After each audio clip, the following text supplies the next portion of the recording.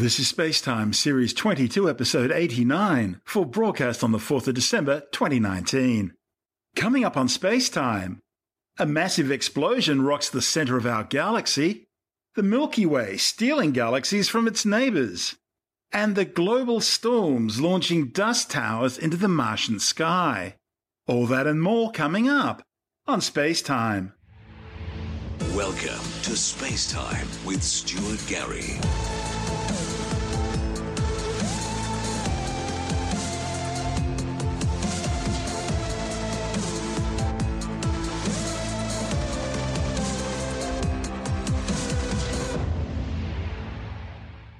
Astronomers have found evidence of a cataclysmic flare that erupted out of the center of our Milky Way galaxy, affecting the Magellanic Stream, a trail of gas and stars linking our galaxy with two of our nearest galactic neighbors, the large and small Magellanic Clouds. The massive explosion erupted from the region of the supermassive black hole at our galactic center about 3.5 million years ago, sending a cone-shaped burst of radiation through the galactic poles and out more than 200,000 light-years into deep space. The findings, reported in the Astrophysical Journal, suggest the blast, known as a Seyfert flare, created two enormous ionization cones that sliced through the Milky Way, beginning with a relatively small diameter close to the black hole, and expanding dramatically as they exited the galaxy. This event was so powerful that it impacted the stream of gas and isolated stars which flow into the Milky Way from our two neighboring galaxies, the large and small Magellanic Clouds. One of the study's authors, Professor Lisa Cooley from the Australian National University, says this explosion is so huge it must have been triggered by Sagittarius A star, the Milky Way's central supermassive black hole.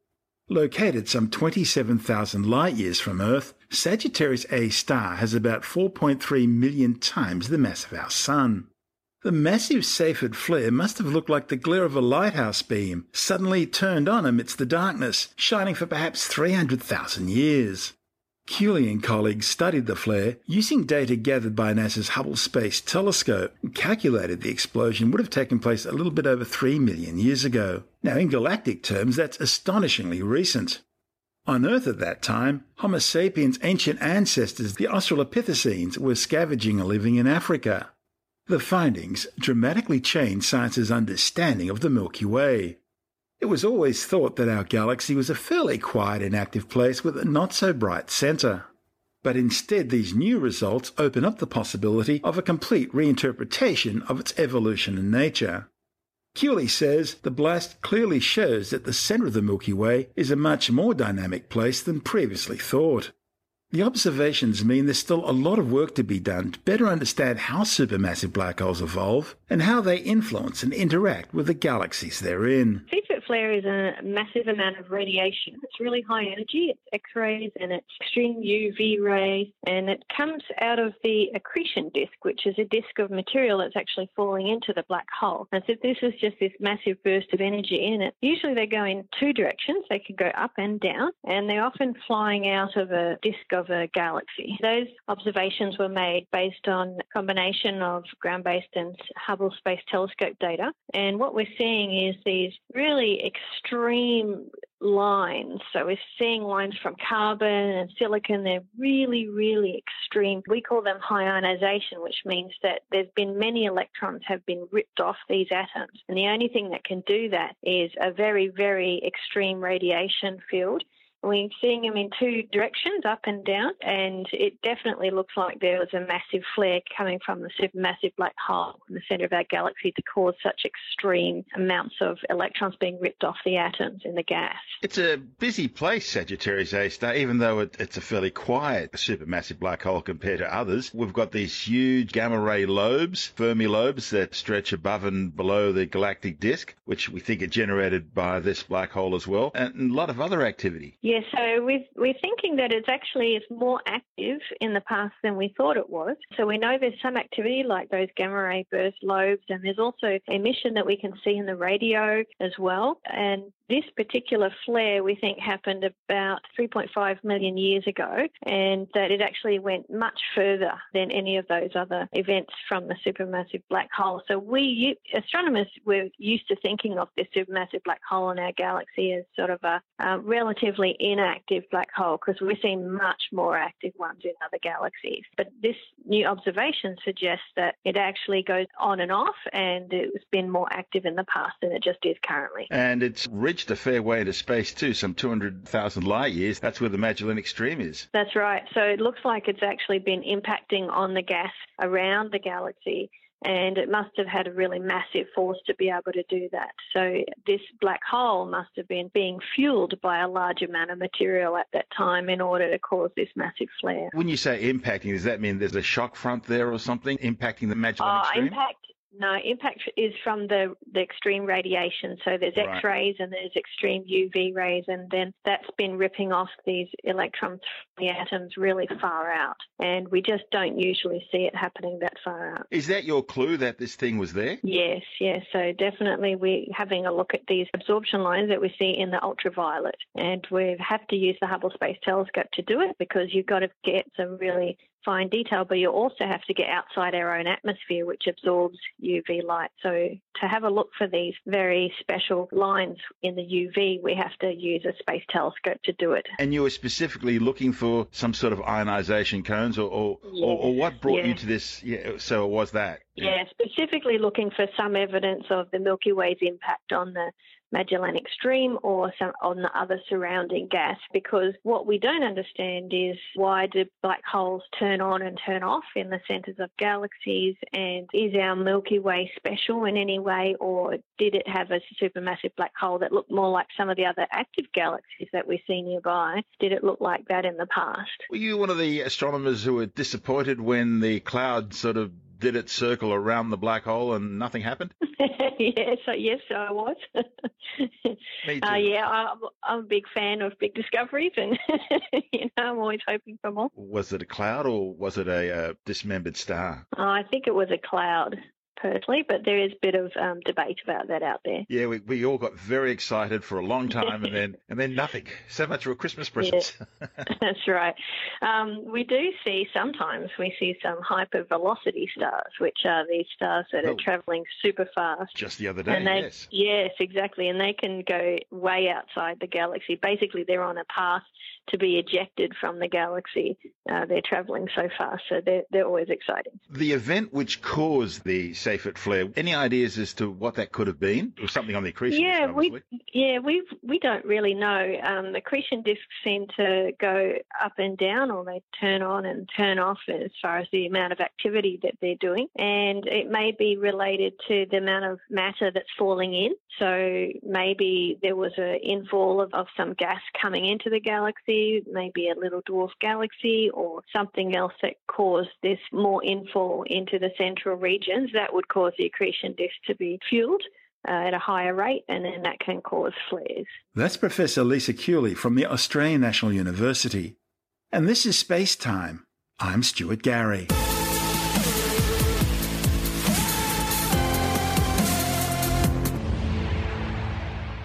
Time to take a break from our show now and talk about our sponsor, the Great Courses Plus.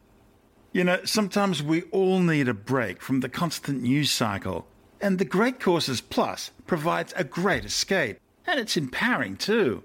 With this brilliant streaming service, you can pick up a new hobby or build up your knowledge on virtually any topic you want to know more about, like the science of evolution or great palaces of the ancient world, even how-to courses on everything from cooking to painting.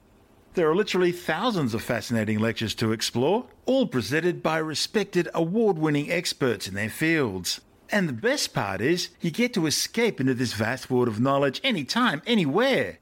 There's a new Great Courses Plus lecture series this week I want to tell you about called Skywatching, Seeing and Understanding Cosmic Wonders. And it's presented by one of my favourite lecturers and astronomers, Professor Alex Filipenko. The premise is simple. Get outside and look up. Doesn't matter if it's day or night, by the time you finish this course, you'll know what to look for and have a much better understanding of what's right there above you. This provides a detailed knowledge of the union of astronomy and atmospheric sciences. And as usual, the course is delivered with really high-quality graphics and illustrations, which make it easy to understand what's going on. But of course, you don't need to take my word for how wonderful this course is, because as a Space-Time listener, we have a special offer for you. You can check out the course yourself for free. Empower yourself with knowledge. Sign up for the Great Courses Plus today. And for our Space-Time listeners, there's a special all-access free trial to the entire Great Courses Plus library. But in order to get this free trial, you need to sign up using our special URL. That way they know you came from us and you'll be hoping to support our show. Just go to thegreatcoursesplus.com/space. That's thegreatcoursesplus.com/space. And of course, the URL details are in the show notes and on our website. That's thegreatcoursesplus.com/space. And now, it's back to the show. You're listening to Spacetime with Stuart Gary. Well, speaking of the Magellanic Clouds, a new study has found that the Milky Way has been stealing satellite galaxies from the Large Magellanic Cloud.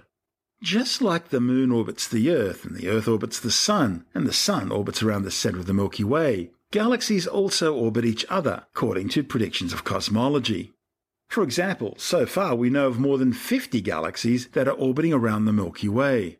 One of the largest of these is the Large Magellanic Cloud, a dwarf galaxy some 168,000 light-years away that resembles a faint cloud in the southern hemisphere night sky. Now, scientists have discovered that several of these dwarf galaxies orbiting the Milky Way were likely stolen from the Large Magellanic Cloud, including several ultra-faint dwarfs, but also some relatively bright and well-known satellite galaxies, such as Carina and Fornax. The findings, reported in the monthly notices of the Royal Astronomical Society, show how the Milky Way is feeding on its near neighbours through a process known as galactic cannibalism. The study's lead author, Laura Sales from the University of California, Riverside, says the results are an important confirmation of cosmological models. These predict that small dwarf galaxies in the universe should also be surrounded by a population of even smaller, fainter galactic companions. Sales and colleagues made their discovery by using data gathered by the European Space Agency's Gaia spacecraft, which was studying the motions of several nearby galaxies. They then compared that data with their own cosmological hydrodynamical simulations. The authors used the positions in the sky and the predicted velocities of material such as dark matter accompanying the Large Magellanic Cloud.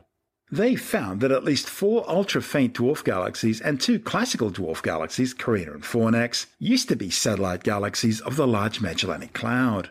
However, through the ongoing merging process, the more massive Milky Way used its powerful gravitational field to tear apart the Large Magellanic Cloud and steal these galaxies. Remember, the Large Magellanic Cloud is a disrupted spiral galaxy, and the monster that disrupted it is our own galaxy, the Milky Way.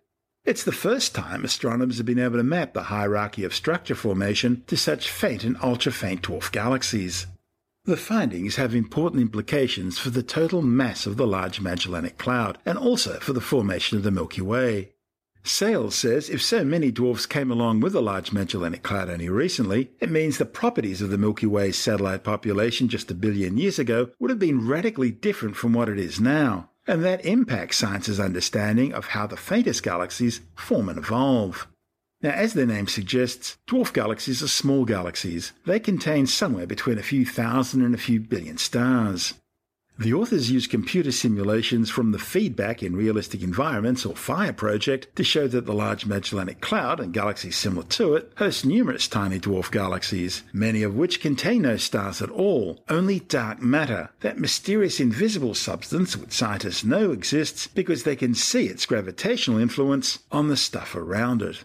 The large number of tiny dwarf galaxies seems to suggest that the dark matter content of the Large Magellanic Cloud is quite large, and that means that the Milky Way is probably undergoing the largest merger in its history right now, with its victim, the Large Magellanic Cloud, bringing as much as 1/3 the mass of the Milky Way's own dark matter halo, the halo of invisible material that surrounds our galaxy. The number of dwarf galaxies the Large Magellanic Cloud hosts may be higher than astronomers had previously estimated, and many of these tiny satellites have no stars. They're just gas and dark matter. Small galaxies are hard to measure, and it's possible that some already known ultra-faint dwarf galaxies are in fact associated with the Large Magellanic Cloud. It's also likely astronomers will discover new ultra-faints associated with the Large Magellanic Cloud. Of course, while dwarf galaxies can be satellites of larger galaxies, they can also be isolated, existing totally on their own and independent of any larger objects. In fact, the Large Magellanic Cloud used to be isolated, but it was captured by the gravity of the Milky Way and is now orbiting around it as a satellite. The Large Magellanic Cloud hosted at least 7 satellite galaxies of its own, including its biggest companion, the Small Magellanic Cloud, prior to them both being captured by the Milky Way, which is now beginning to tidally strip them. There is a Magellanic Bridge of stars and gas linking the Large and Small Magellanic Clouds, and then, as we mentioned in our last story, a Magellanic Stream linking the Large Magellanic Cloud with the Milky Way. The authors of this study now want to determine how satellites of Large Magellanic Cloud-sized galaxies form their stars, and how that relates to the amount of dark matter mass they have. It'll be interesting to see if they form stars differently to satellites of Milky Way-sized galaxies. You're listening to Space Time. Still to come, global storms launch massive dust towers into the Martian sky, and Russia launches a new top-secret spy satellite designed to maneuver towards and study other satellites. All that and more still to come on Space Time.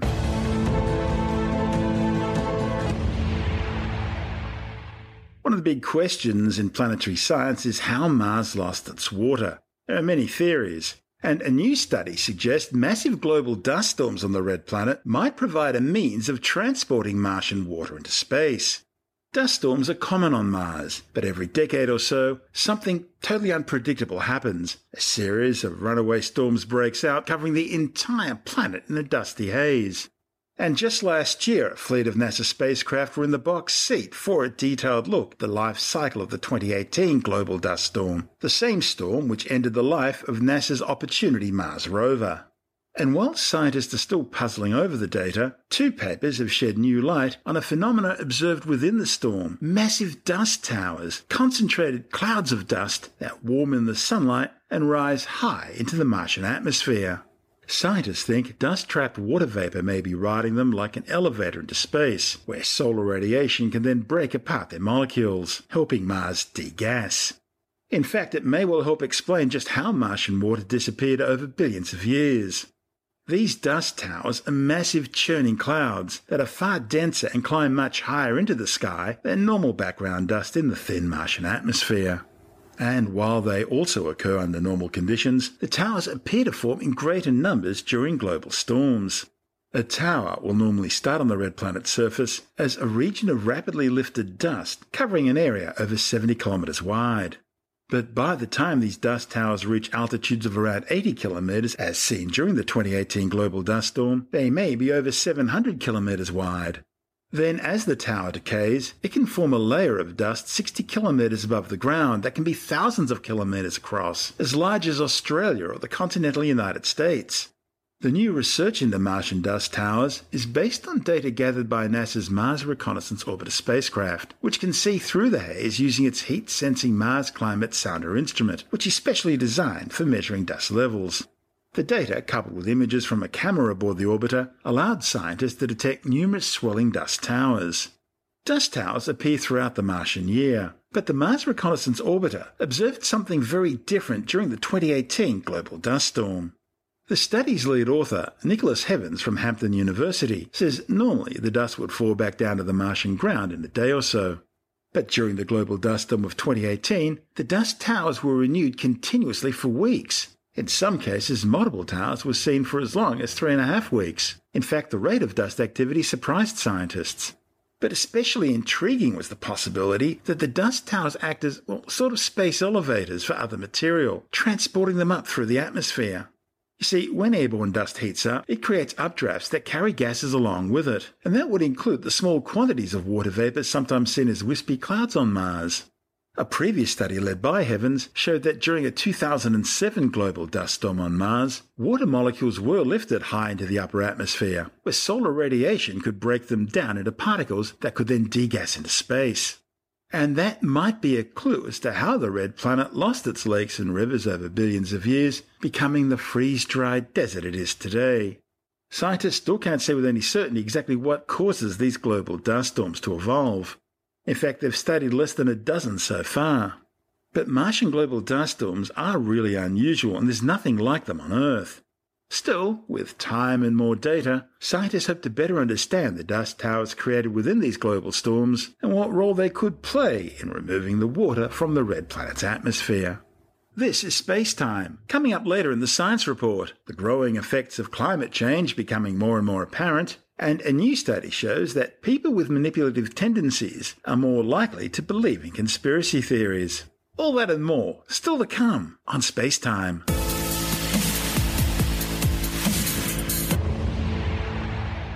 An Ariane 5 ECA heavy-lift rocket has carried 2 new satellites into orbit.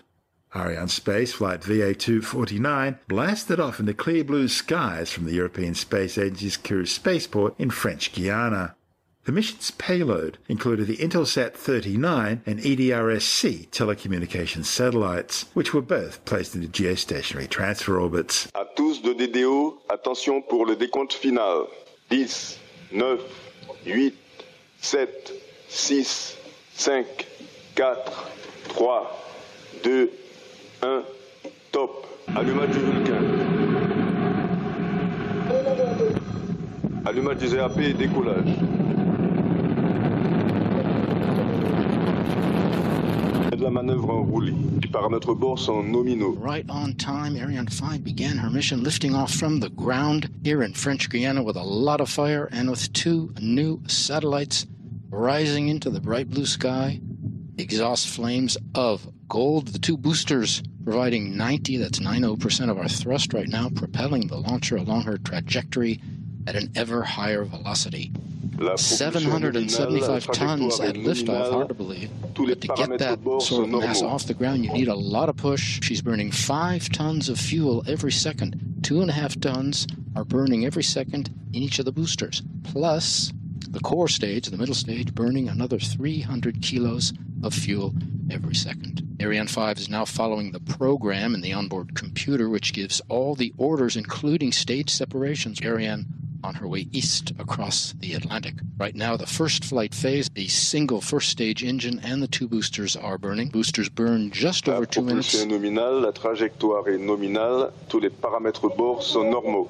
The DDO says everything is perfect on board, and he's announced the separation of the boosters, the flames of the 2 boosters flaming out in the bright blue sky. The single first stage engine is burning now, taken over from the boosters. The boosters will fall. La propulsion est nominale, la trajectoire est nominale, tous les paramètres bord sont normaux.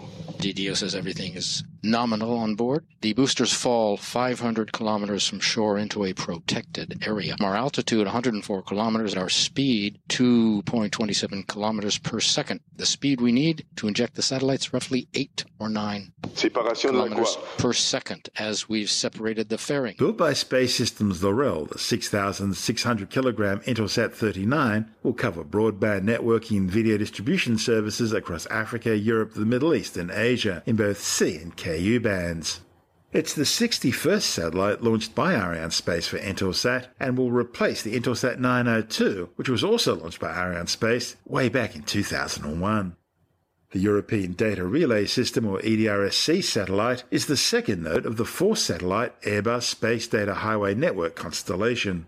EDRS uses laser technology to relay information and data between satellites, spacecraft, aircraft and ground stations, thereby cutting the time needed for satellites to deliver information to the ground. The system's designed to provide almost full-time communications even with satellites in low Earth orbit that often have reduced visibility from ground stations. It makes on-demand data available for services such as rescue workers who need near real-time satellite data in emergency situations. This report from ESA TV. At Europe Spaceport in Kourou, the new EDRS-C satellite is undergoing final preparations before its launch.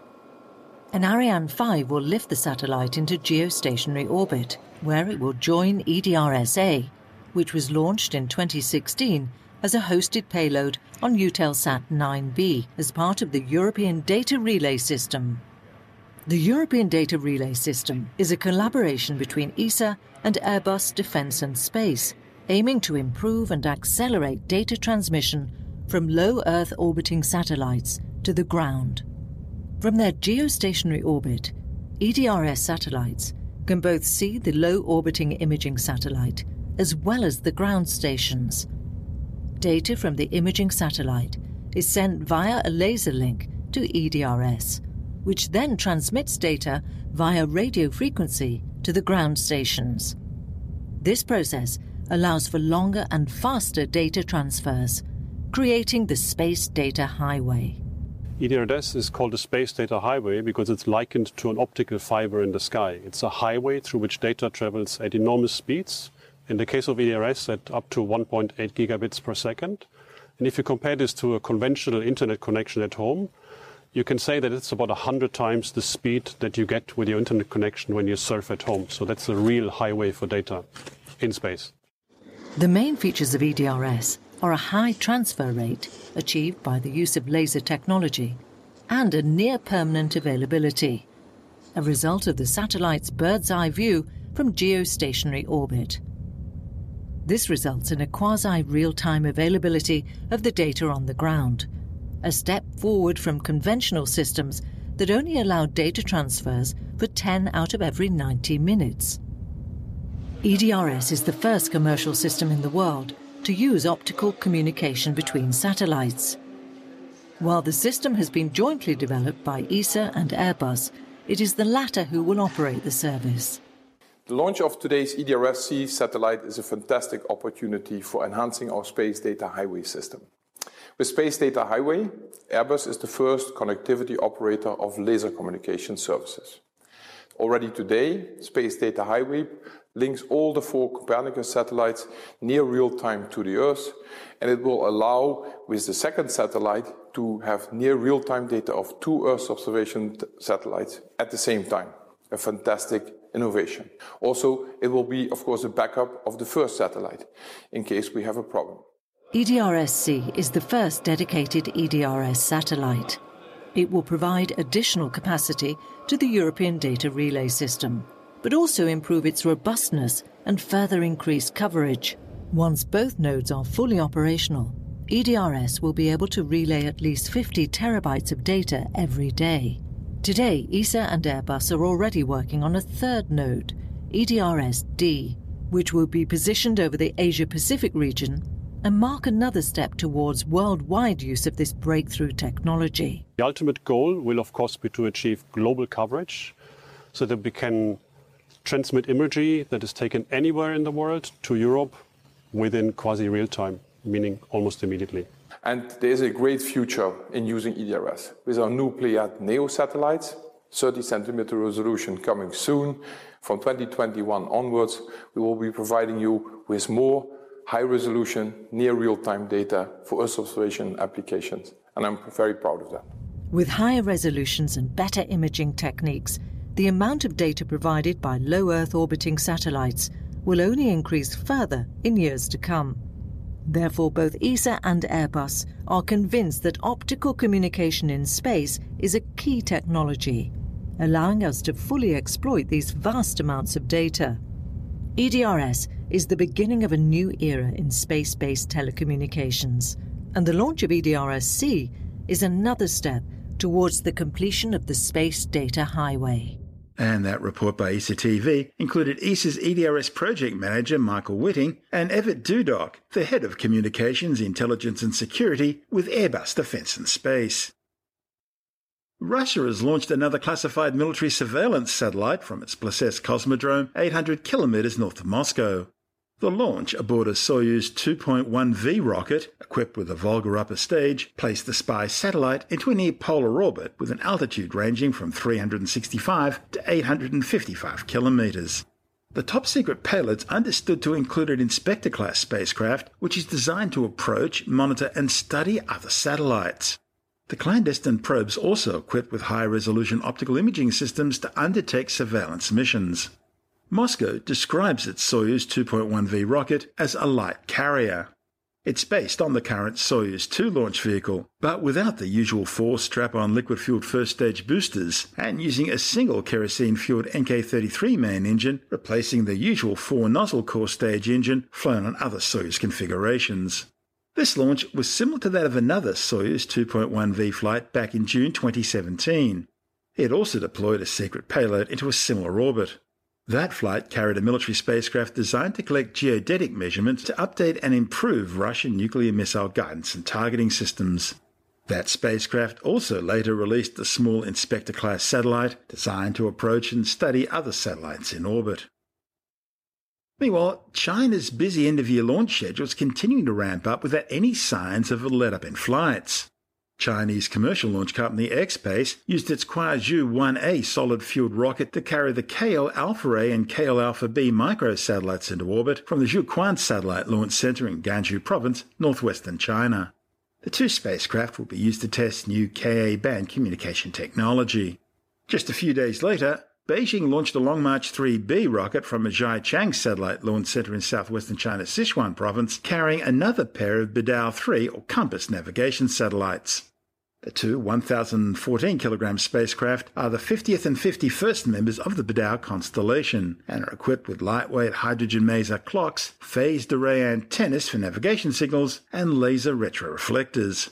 They were deployed into 21,500-kilometre high medium Earth orbits. The Bidao flight was followed just 5 days later by the launch of a Long March 4C rocket from the Taiyuan Satellite Launch Center in northern China's Jiangxi Province, carrying another Gaofeng Earth observation satellite. Beijing describes the Gaofeng 12 as a microwave remote sensing satellite capable of providing images with resolutions of under a metre.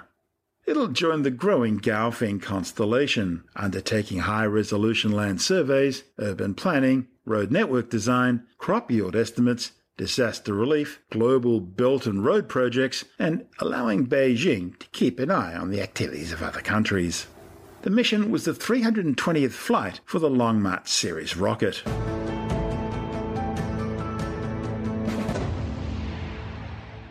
And time now to take a brief look at some of the other stories making news in science this week with a science report. A survey of more than 300 people with close links to the Australian environment, such as farmers, graziers and birdwatchers, shows that they're already noticing climate change impacts on hundreds of species and ecosystems across the country. A report in the journal PLOS ONE found that generally the most common changes people in the survey attributed to climate change were plants dying, changes in plant seasonal effects, and changes in animal abundances. The researchers found that the overarching pattern suggests that people are more often noticing climate change losers, such as native species, rather than winners in their local areas. The authors say the observations were generally consistent with expectations from models predicting moderate to high degrees of change in biodiversity across Australia by 2050. Coral researchers have been working day and night across the Great Barrier Reef to complete a radically new approach to mass coral reseeding, successfully rearing millions of hardy coral babies following the reef's mass coral spawning event. The coral, I guess you'd call it IVF team, was led by Southern Cross University's Professor Peter Harrison, and it captured millions of coral sperm and eggs during the synchronized breeding event. The team then successfully reared and turbocharged the coral larvae with algae symbionts ready to replenish heavily degraded sections of the reef. Leaked Chinese government documents have shown how Beijing is using unprecedented mass surveillance techniques to develop and feed algorithms specifically designed to identify people for investigation based purely on their travel history and the type of messaging apps they use. The findings, reported in the journal Nature, are shedding more light on the country's process for detaining more than 1 million people in so-called re-education camps. One leaked intelligence briefing note describes how officials rounded up more than 15,000 people flagged by the algorithm in just a week and then placed them in internment camps. The Chinese embassy in the United Kingdom has called the leaked documents pure fabrication. 2 lion cubs are the latest find to set Egyptologists a-buzzing following a raft of exciting new discoveries. A report in the journal Nature claims the lion cubs were found along with other feline mummies and animal statues at a necropolis dig site south of Cairo. This latest archaeological news follows the discovery last month of 30 sealed coffins and their mummified human contents at a dig site near Luxor. A new study has found that people who believe in the supernatural and those who express manipulative tendencies are more likely to believe in conspiracy theories. The findings, reported in the journal PLOS ONE, are based on an investigation of the so-called dark triad of psychological traits: Machiavellianism, psychopathy, and narcissism. In a survey of 230 people, the authors report that alongside supernatural thinking, Machiavellian or manipulative and psychopathic, that is callous, emotionally detached traits, were the strongest predictors of conspiracy beliefs. However, they found no significant relationship between narcissism and a belief in conspiracy theories. The findings shed new light on the origin of conspiracy theories and how such beliefs gain traction. An anti-vaxxer has come up with a new con trick to try and discourage people from getting vaccinations from their local doctor. He enters the medical centre inferring but not actually claiming to be a government official, and then insists that any and all vaccination promotional material be removed immediately or further action will be taken. Ooga booga. Leaving the employees to think legal action would be pending. Tim Mendham from Australian Skeptics says the hoax's actions are concerning on several counts. Firstly, it could encourage other anti-science or anti-medicine proponents to carry out similar actions, but equally worrying was how compliant and unchallenging the clinic staff, including the doctor, were to the hoax's assertions that he had the authority to demand the posters be removed. There's a story in Melbourne in which a anti-vaccination campaigner entered a medical clinic and basically went in there and said, I'm required to ask you to take down your vaccination posters.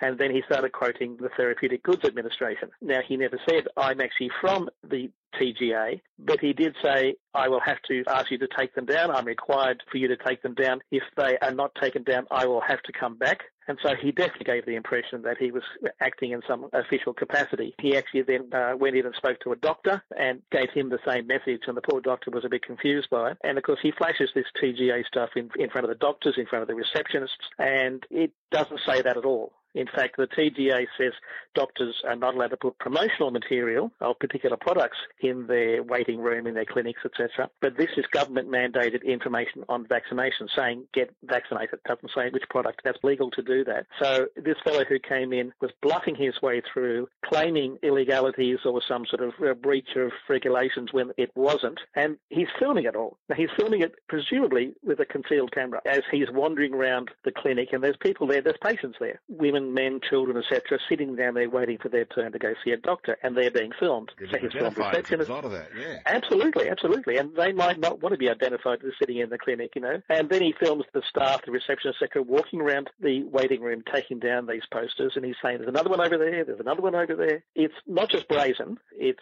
false representation. It's using a concealed camera, and it's quite possibly... It's against the Listening Devices Act as well. That's right, absolutely, yeah. And it's quite possibly impersonating a government official, which you can be thrown into jail for. This guy's obviously an anti-vaxxer. How dangerous is this sort of an action? The action is extremely dangerous. He's an anti-vaxxer. He's an actor as well, although it doesn't seem that good.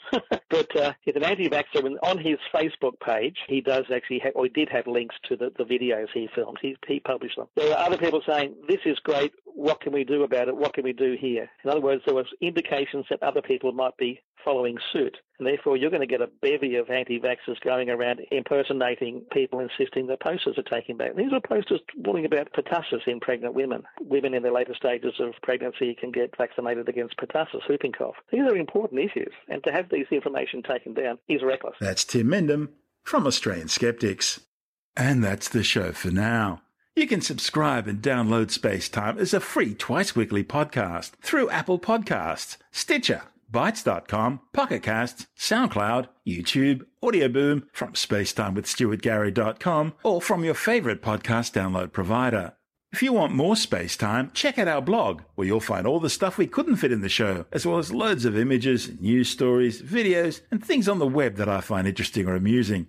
Just go to spacetimewithstuartgary.tumblr.com. That's all one word and in lowercase, and that's Tumblr without the E. You can also follow us through @StuartGary on Twitter, @SpaceTimeWithStuartGary on Instagram. On Facebook, just go to www.facebook.com/SpaceTimeWithStuartGary, and you can also find us on the Spacetime with Stuart Gary YouTube channel. Spacetime is brought to you in collaboration with Australian Sky and Telescope magazine, your window on the universe. You've been listening to Spacetime with Stuart Gary. This has been another quality podcast production from Bytes.com.